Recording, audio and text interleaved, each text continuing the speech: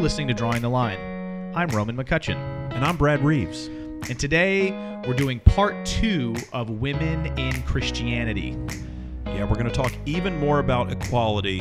It's going to be good stuff. Sounds awesome. Let's get started.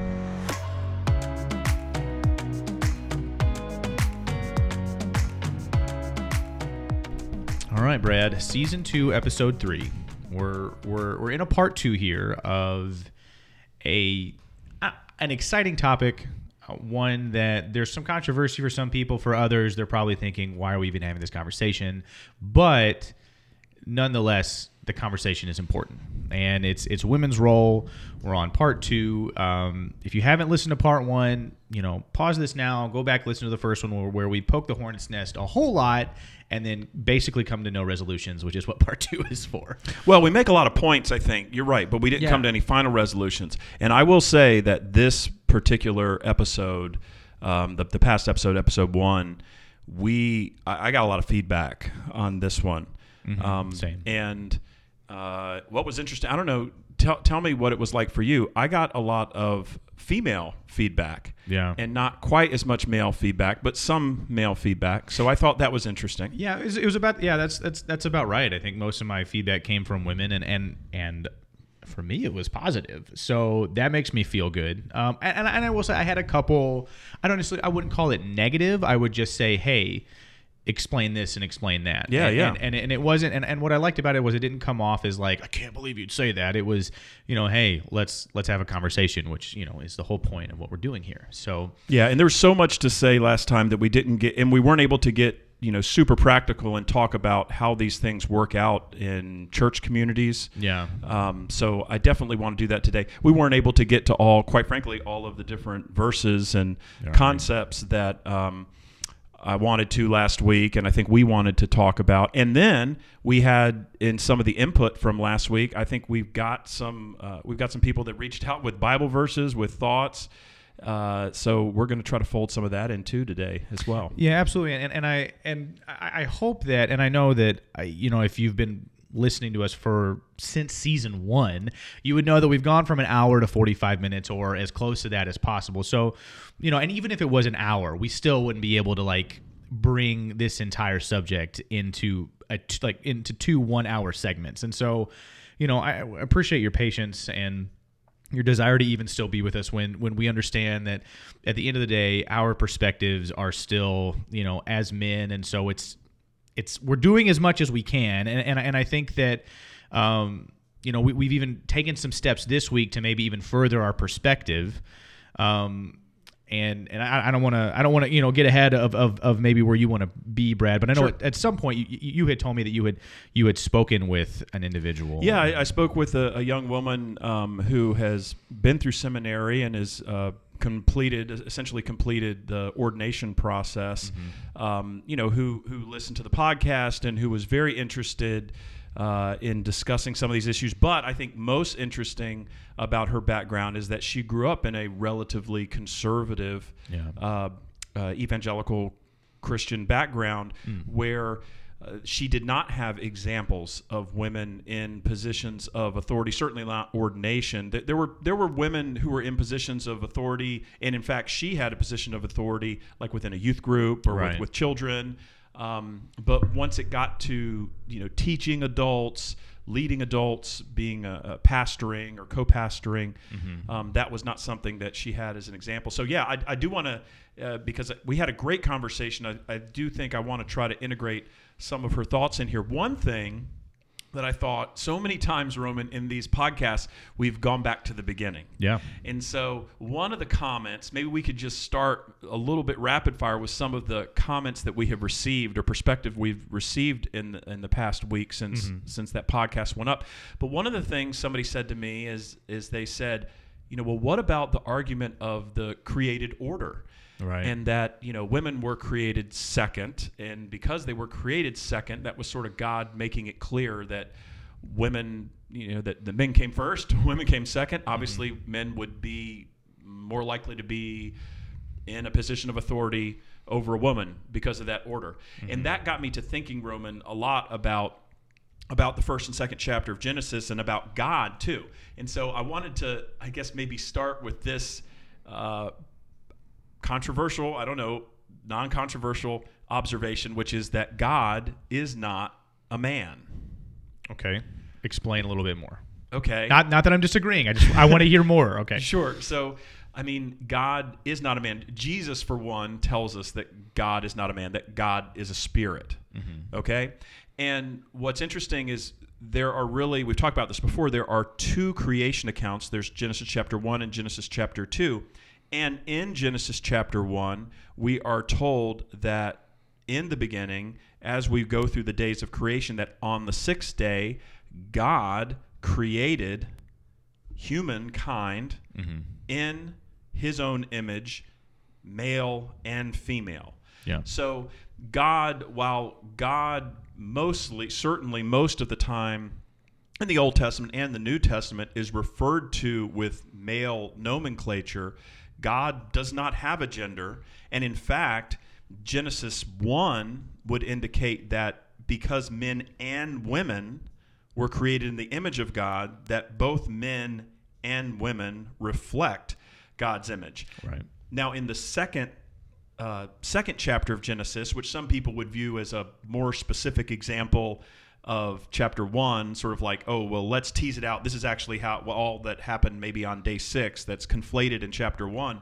But in that chapter, women do come second, are made from man. Right. But anyway, I just thought that was probably an important observation that I think a lot of times because the words we use to refer to God or because of the references to Father, we sort of make an assumption that God is a man when there is nothing in Scripture that tells us that God is gendered as a man. Right. Yeah. I mean, all we have is, him being referred to as Father, which correct. I mean, I get, but yeah, he's a spirit. He doesn't, I don't know, like we don't have his chromosomes or his DNA to just sit there and look at, I guess. So it's not even, and that's not how spirits work, right? We're not like, right. Which is, I don't know, which is an interesting thought. Well, the Holy Spirit, when the Holy Spirit's referred to, even in the first 2 verses of Genesis, I may have referred to this before on the podcast, the Spirit is referred to in the feminine. Mm-hmm. Right? So God, Elohim, is referred to as a male, and the Spirit is referred to as a feminine. Now, we know Jesus from Scripture did come as a male, but God is not a man, and God is not a woman. So I think that's an interesting place to start, maybe. Yeah. Well, I think it's a good place to start because I think it, honestly, just kind of gets the ball rolling on a lot of ideas that, just can kind of push off of that. The idea of men being created first and women being created second, and I that idea is that persuasive to you? Not really, because I don't know. I think of, so I played baseball, and I think in terms of like, okay, so you had a general manager or you had an owner, and then someone else came in and owned, who came in and bought the, let's just say the Mets, right? They came in and bought the Mets from the previous owner. Does that now mean that that person is less of an owner, or they're a worse owner, or that they don't deserve the exact same things that the first owner had? Well, no. And in the creation narrative, honestly, the created beings or entities actually tend to get more complex as you go on in the days. So that would actually lead you to believe that the female was sort of the higher life form, right? Right. Well, like if you were we're just pandering now. Right. Well, if you were let's be even like sort of more, scriptural based, and let's talk about being a potter and molding clay. And if you were to make a pot, I'm not good at this, by the way. I have tried, and I am not good at any sort of pottery whatsoever. But like, let's say you somehow make a bowl, and it's your first time. And then you make a second one. Are we assuming that the second one's going to be better than the first one? Probably. It's a pretty good assumption. Right. Well, and I don't know. That makes me seem like I'm trying to say God is a potter. You know what? Let's go there. Let's go there.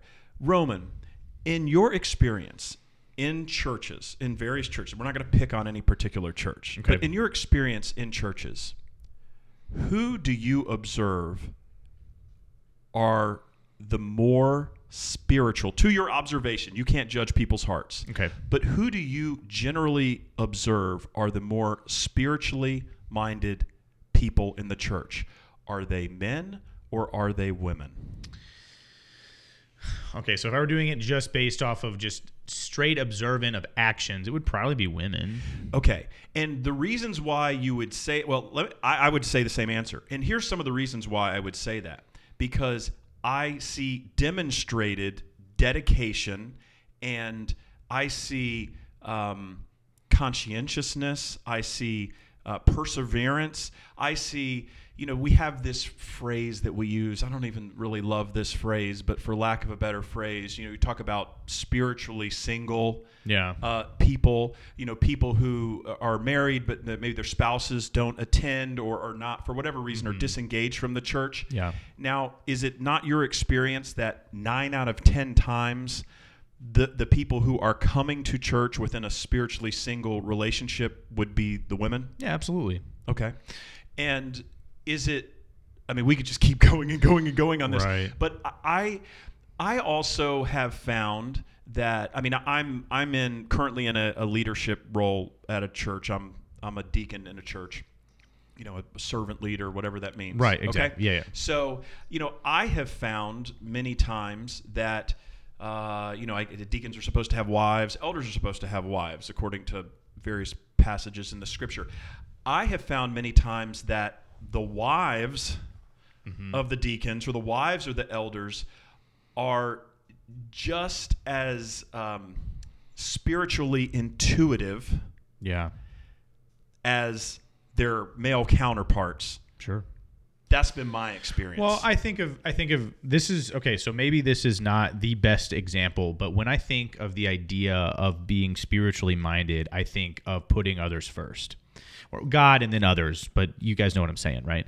And so, this is like a churchy thing to talk about, but the idea of like when someone's sick or they're just got out of the hospital or there was a death in the family or something, the idea of like, who's going to bring them food so that's something they don't have to think about. Or who's going to comfort them? Who's going to maintain a relationship? Who's going to create a relationship? Right. And so, like for instance, at the congregation that we're at, we recently had a family who they were struggling with some health issues. And like, I don't know, within like 2 hours, there were already like 8 meals planned for them. And it was not done by one man. It was all women. Right. And my thought is, wow, I know that it's just food, but for me that's wow, what an act of service. And we won't get into like, which is what the word means. Which is what deacon means. Deacon means. Yeah, right. Diakonos, whatever. And I think that like, well, we have examples. So in the New Testament, let's just go there. So in the Sure. New Testament, we hit some scriptures last week. This week, we could talk about Romans chapter 16, verse 1. Talk about Phoebe, who's identified as a deaconess, as a female deacon. Mm-hmm. There are other scriptures that reference women in this servant leader role. Can I make a statement about that? And please. that's because I read this, and it was they were talking about Phoebe, and it was, well, Phoebe was the exception to the rule, clearly not the norm. Okay, fair. I'm not even going to try to argue that point because it is fair that she's the only example that we have in Scripture, right, of a female deacon. Why does that matter? That's what went through my head like almost immediately. It was like, why do we care if she's an exception to the rule or not? Well, one of the things that I was thinking when you started talking about, women showing love, being compassionate through these maybe what we'll call like non-traditional leadership, acts. Mm-hmm. What I sort of am anticipating hearing from folks who may be accustomed to situations where women are not in authority is they would say, well, this is God's plan. Right. It's not God's plan for women to have spiritual authority over men. It's God's plan for women to serve, and that's how they serve. So I think I really want to focus in on that distinction. Because I think we would both agree that whether it's women bringing the food or men bringing the food, that service is amazing. Yeah. It's what God would want. It's the right way to treat other people. It's the way you would want to be treated if you were sick and your family was sick and you needed something, right? Well, I think it's necessary. Yeah, it's needed for sure. But I think where the rubber meets the road is that the end point of what women are able to do or should be able to do within a religious setting.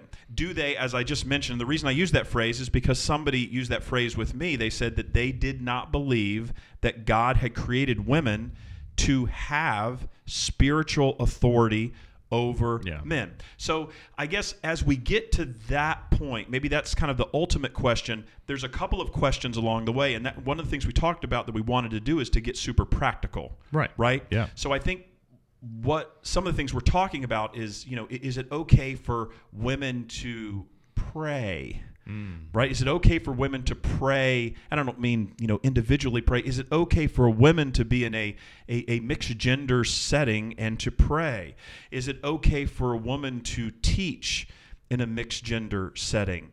Is it okay for a woman to teach, men that are men of a age that whatever special age, men. Right. Yeah. Can they teach men?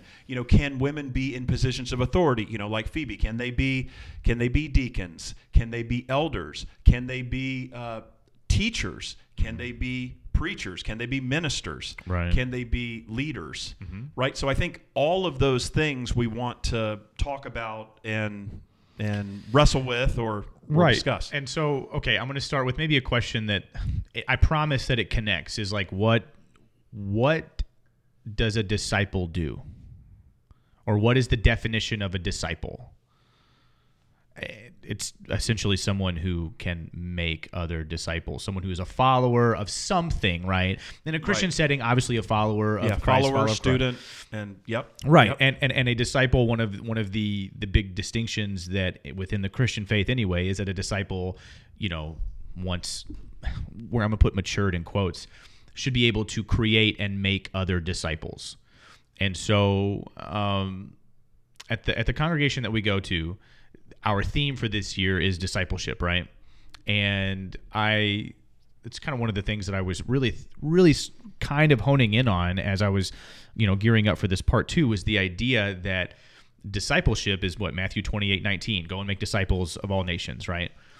What I love about that scripture is that it's obviously a command. Right? Like, it's not like sort of inferred. It's not like, hey, maybe every now and then when you have the opportunity, go do it. It's a no, go and do that. Not an option, really. Go. And some people may not like that, but it is what it is. Sorry.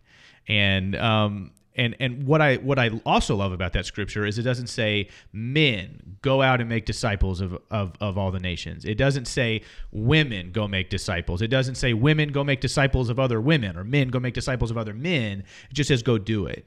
And sometimes I think we focus so much on what Scripture very specifically points out, and not sometimes what Scripture sometimes leaves out, maybe intentionally.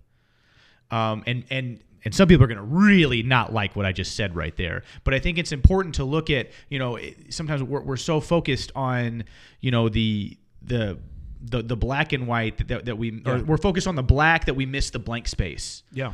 Or the negative space, or however that phrase is that I don't know right. But I think that it's important to understand that maybe certain things were not specified or not very specific on purpose.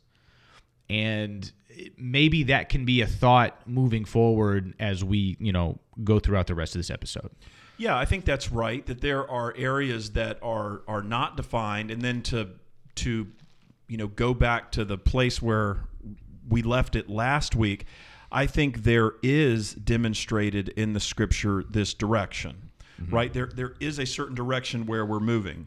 And it doesn't mean that there's not examples. I pointed out some of the examples throughout the Old Testament of women in the line of Jesus who were not traditional people who you would think about including in the lineage of the Messiah. Yeah. But they were, because they were unique. I mean, you had women like Deborah, who's a judge, right?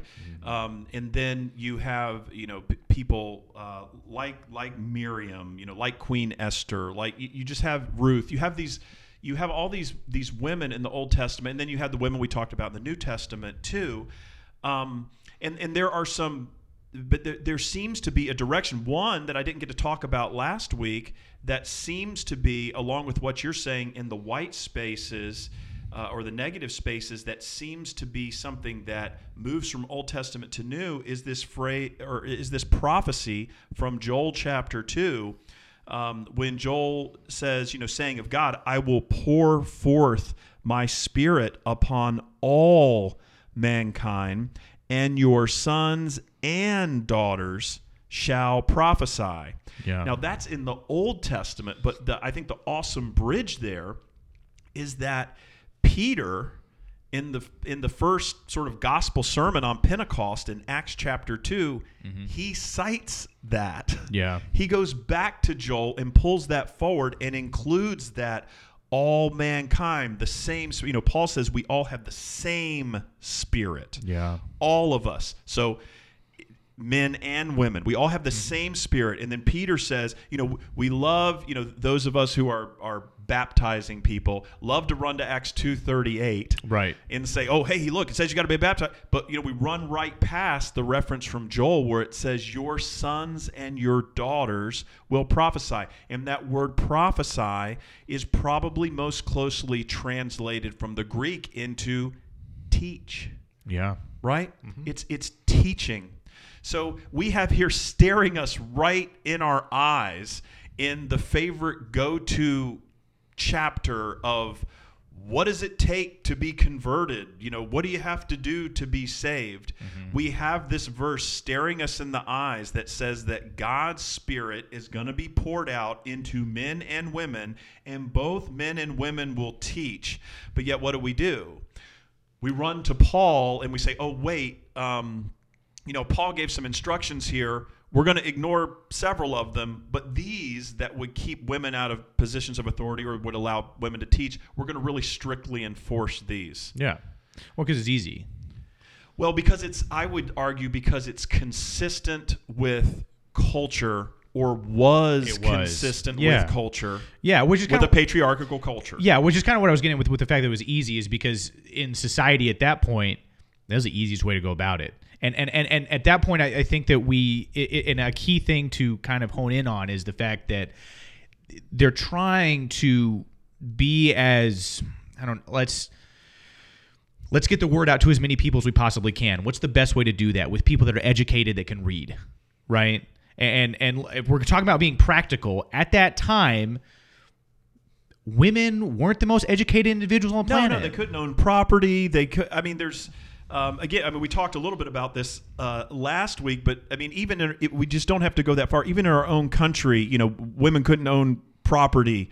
Women couldn't vote. Right. There was all these different. It's not until relatively recent history that women have been able to get educated. Yeah. And you see, that's what we're trying to do in the developing world. That's one of the first things you try to do when you come in, is you try to enable the education.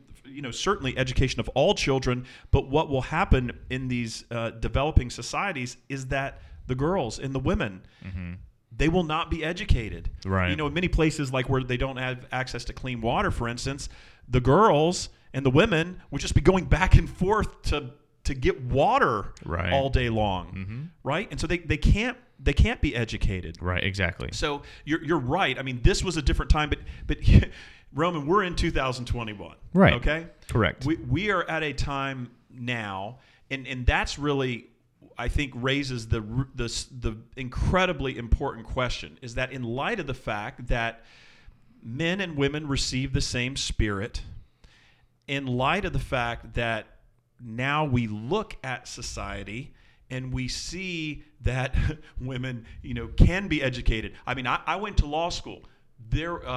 Graduated 16 years ago. There were more women in my law school graduating class than there were men. Yeah.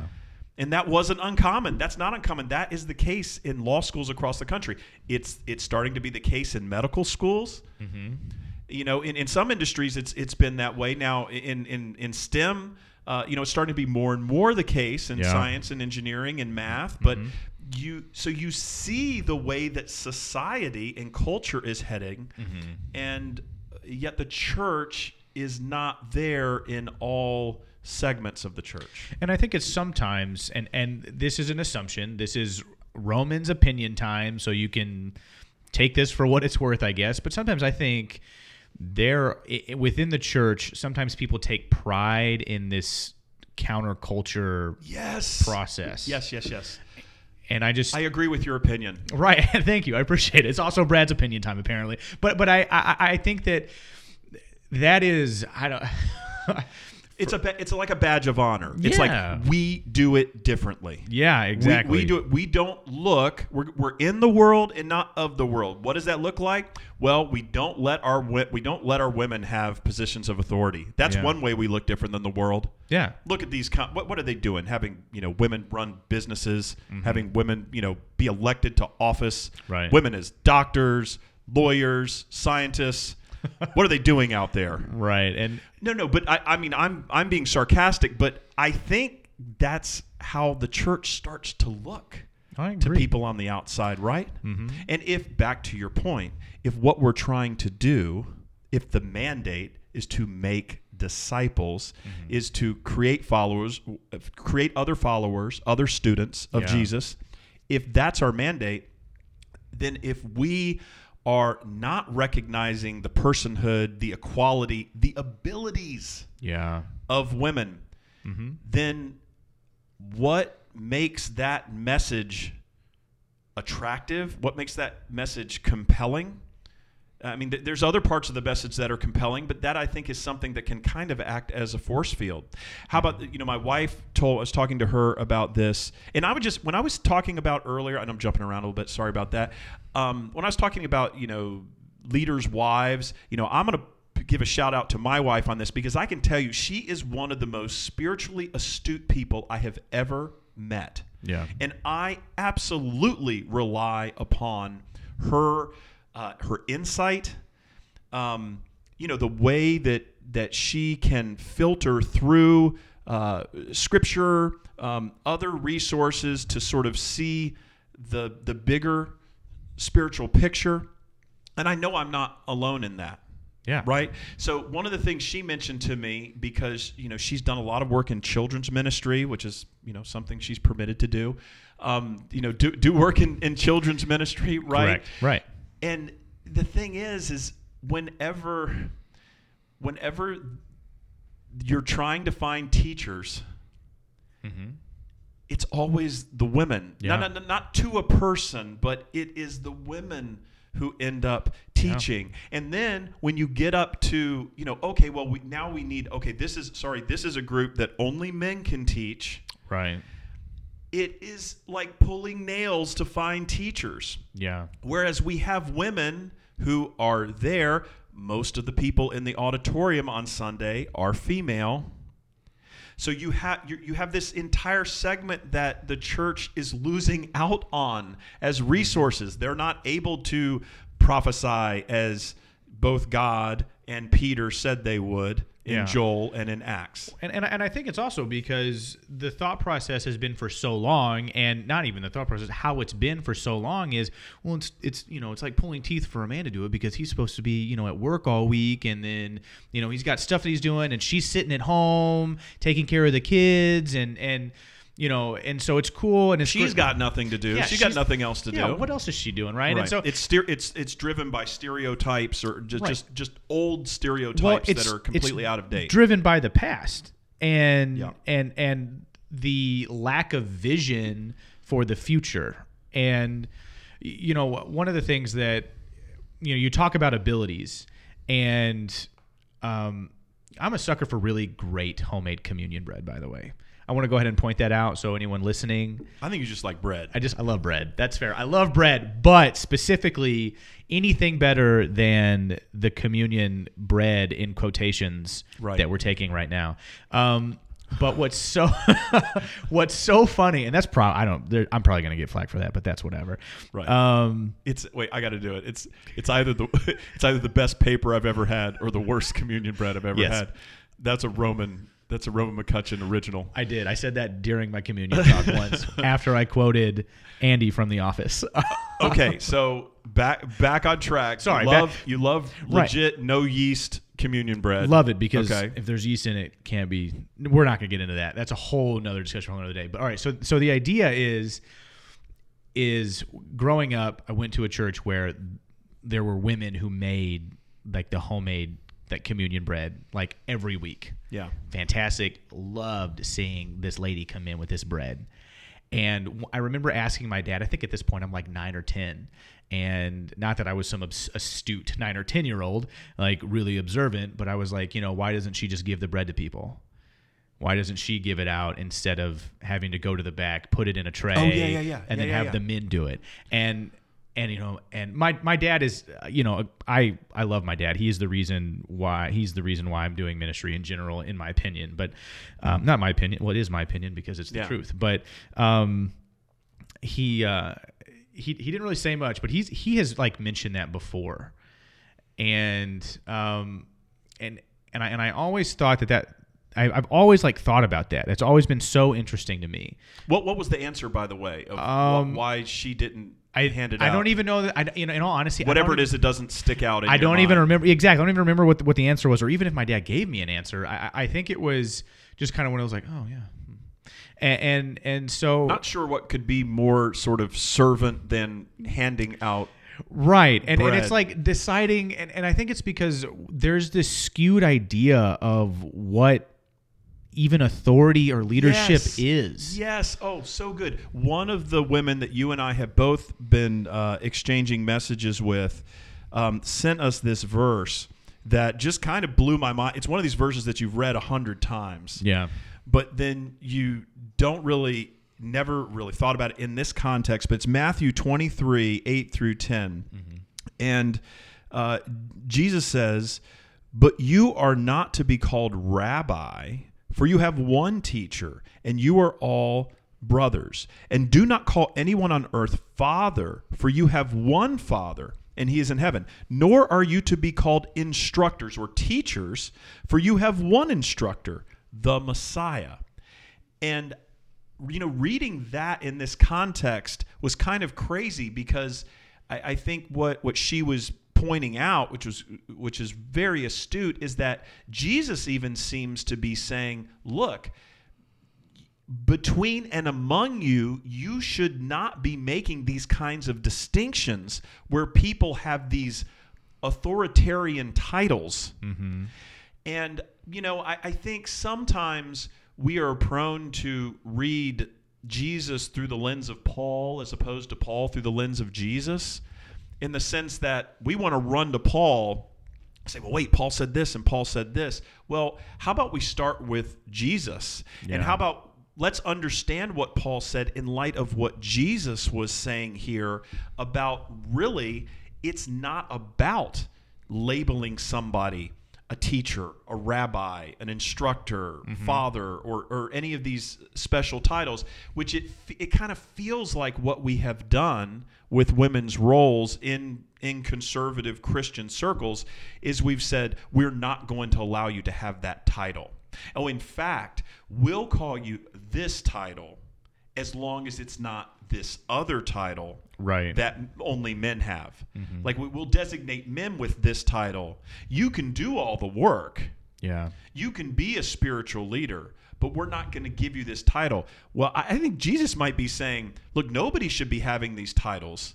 Right. So you making that distinction is potential, or us making those distinctions, I think is potentially problematic. Right, and even to put like that passage more into even context, like the whole chapter, Jesus is talking to like his disciples in this big crowd, right? Yeah. And then he even goes into the idea, and it's like hypocrisy, and he really even starts to call out these people that call themselves rabbis and teachers. Oh, attention to themselves. Yeah, he's like, get it together, because who are you? And I think one of the reasons why, and maybe yet again, this may just be an opinion that's ridiculous, but one of the reasons why we may find women as more spiritually minded or spiritual in general is the fact that they've sort of been put into that place of who are you? In certain churches, it's almost like they're forced to be They have no choice but to be in that servant role, which is really, what should be driving even the leaders. Exactly. Should be in that same role. All right, I want to go back to the young woman that I spoke to who's, gone through her ordination. She said a couple of really just compelling things to me. One, it was clear in talking to her, and I met her before, but we'd never talked about this subject before. But it was just so clear in talking to her. She's just such a empathetic, gifted communicator. Mm-hmm. And what she had said, which was very interesting to me, is that various people in her life who her whole life had sort of, celebrated her gifts. Yeah. Celebrated her gifts to be able to communicate and to be able to help and even in religious settings to teach teens and mission work and to do all these things. Once she sort of took it to the next level of, well, now I'm going to go through seminary and go through this process of ordination so that I can lead, that it was really destabilizing for people who, to me, that as somebody myself who feels I feel fortunately I feel like I've been gifted to be able to, as you can tell from 16 episodes, I can talk, right, especially if I get paid by the word. I can talk, right. Sure. And if I felt like that the gift that I have, whatever gifts that I have, and whatever calling that I have, and the way that I have been moved, if I had that and then could not use that and translate that and leverage those gifts, I think that would just be heartbreaking. And I will tell you, it is heartbreaking to me. Yeah. When I have had young women come to me just because they had reached a point where they had been teaching, in teen circles or whatever, wherever it was acceptable, but then got to a point where it was no longer acceptable for them to teach. Yeah. And it is heartbreaking. Yeah. No, I mean, so I have experienced that not with myself, but with my wife, who was a youth intern at a church, and she was just a youth intern for the summer. And I know this congregation, and normally they have interns pretty normally. They've all been male up until my wife was an intern, and they were just called the youth group intern. And once, Lauren, we weren't married at this point, but as soon as she becomes the intern, that's the youth intern for the girls. And yeah. And we were dating during this time or whatever. And I could see that. I mean, like, that bothered her. Yeah. Because I mean, like you said about your wife, I would say the same about Lauren, is that she has this ability to be way more compassionate than I think I will potentially ever be, and way more understanding of how, what to do in specific situations. Right, perception. And it's beautiful to watch, and it's heartbreaking to see it not be able to be used. Well, how about this? Back to our Genesis 1. It's because my wife was, the women all these different women we're talking about, they were made in the image of God. That there is a part of God. I mean, there are female. God is not just Father. He's mostly referred to as Father, but there are female images of God. God talks about birthing things. Sure. In the Scripture, right? And God birthed creation. So there are these female attributes to God. While God doesn't have a gender, there are these female nurturing attributes to God that women have that I think we're losing out on some of those. Let me tell a story too, real quickly.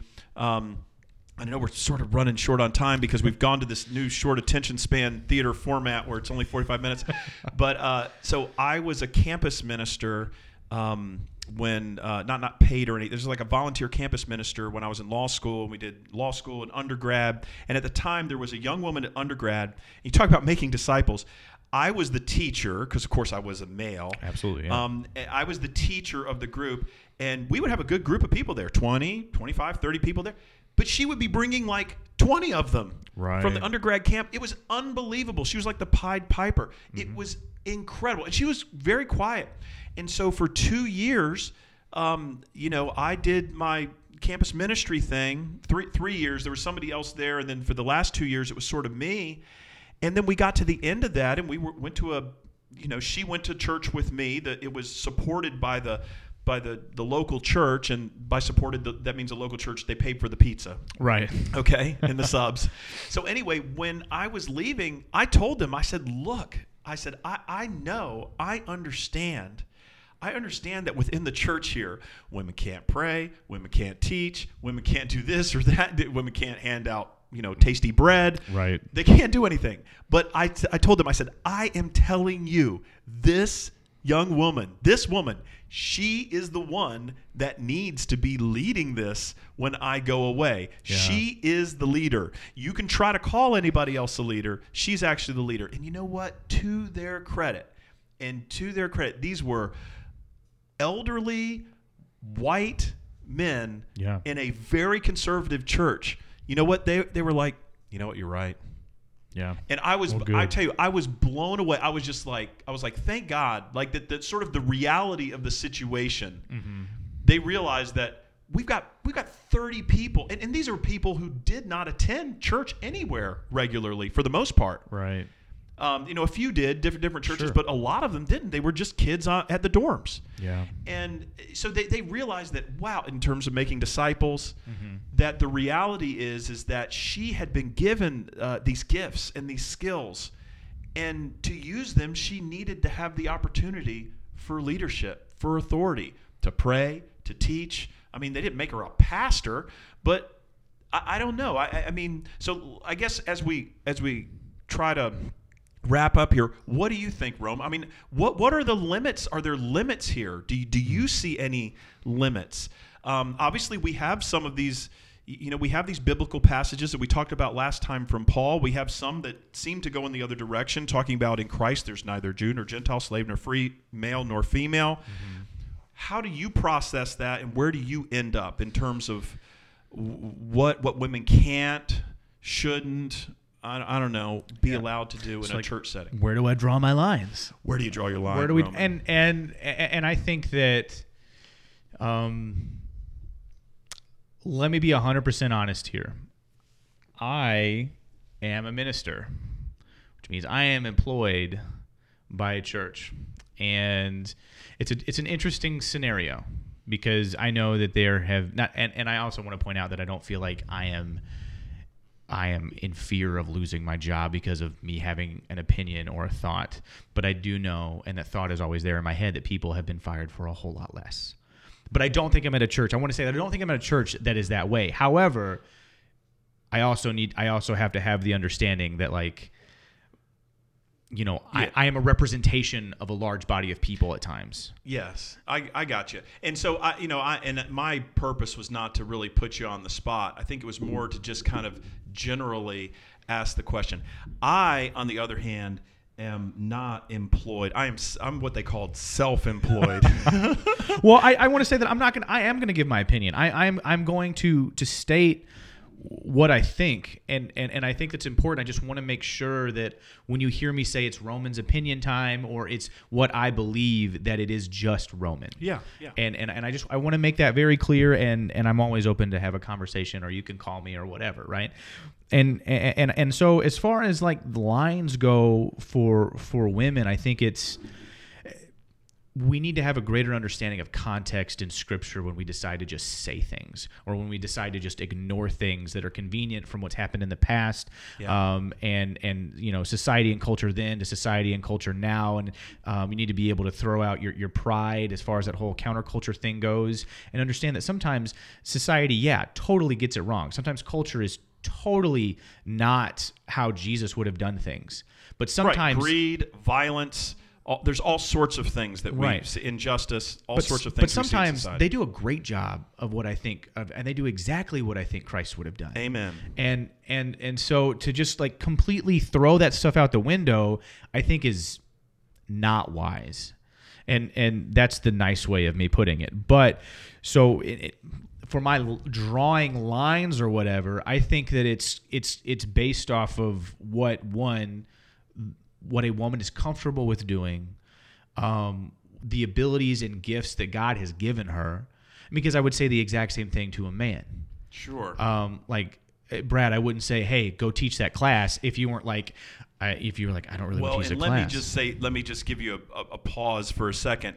I have certainly witnessed situations where men, because of their plumbing, for lack of a better term, Right. are pushed into teaching situations when, quite frankly, their wives would have done a much better job. Right. Yeah. And so there's. So we're not. I think we're both. Neither of us are saying that anybody should be pushed into doing something that they don't feel led to do, or they don't feel equipped to do, or that they Right. don't want to do. Yeah, exactly. And so, I think we should take great comfort in the fact that, like you said before, that God gave the ability of prophesying / teaching to both men and women, and Yeah. to not use that seems just like a waste, like the man who didn't do anything with his talents. Yeah, the Spirit is given. If the same Spirit is given to all, Right. And so and we're told not to quench the Spirit. yeah, and so the idea here is, okay, there are women who know way more about the Bible than I do. And if you were to put whatever woman that was in the same room as me, and they were to say, "All right, who's going to teach this class?" I'm not raising my hand, because that would be dumb. Let's be real honest. If they are willing and capable, which happens, and they're more capable, which happens quite often, why are we wasting that? And so I guess my line is, let's not waste what God has given us. Yeah. Yeah, and really, what is the difference? Like, if I'm, as a male, on my birth certificate, I'm a boy. If I'm in front of a class teaching it, an interactive adult class with men and women, and if women are responding and asking questions and making points and citing Scripture, how are they not part of the instruction? Right, exactly. Right?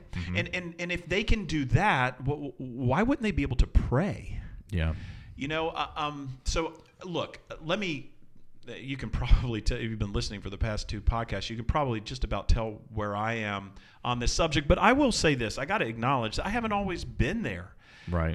The first time that I was in a situation where a woman prayed in a mixed gender set, just because of the way I was raised, it made me feel uncomfortable. The young woman I was talking to who was ordained, the first time she went to hear a woman preach, it did sort of the same thing to her. And I think that's part of what we have to acknowledge, is that for people who were raised in this way, for people who were raised in a conservative Christian environment where women had very limited roles, you're going to have a loyal soldier inside. Sure. That is going to react. But I guess what I'm asking you to do, is to check that feeling for a moment, to go back and think about some of the direction and movement in Scripture that we've been talking about. These examples, where is Scripture heading? Was Scripture heading towards more equality for women or less equality for women? I truly believe there's only one answer to that question. Right. That Scripture was heading towards more equality for women. And I think everybody would agree with what we said last week about Galatians chapter 3, verse 26 and 28, that this distinction between male and female, this is something we perceive. This is not something God perceives. Right? Absolutely. In Christ, there is neither male nor female. So for that reason, I believe that limitations on what women can do in terms of where the Spirit leads them in reaching people, in teaching people, in praying, in leading, those are problematic. I believe those are highly problematic. I believe it's highly problematic for men to be throwing up those roadblocks.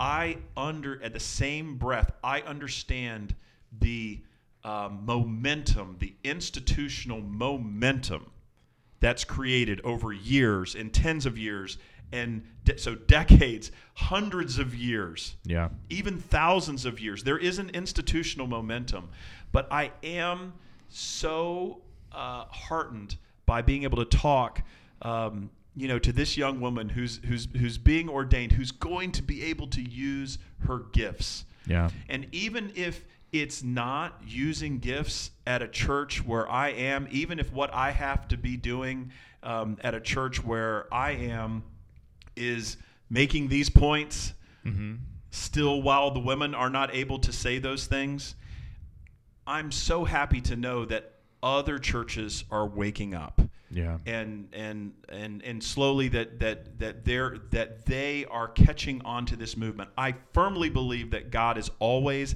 out ahead of us, pulling us forward. God is not behind us trying to pull us back. God has always been ahead of us and is always trying to pull us forward into a better future. Absolutely. And so we're wrapping up now. I know we've gone past already. And so I just want to thank you so much for sticking with us. I personally hope that we didn't intentionally. I hope you know that we didn't intentionally try to cause controversy. I hope that you know that these are things that we studied, that we feel strongly about.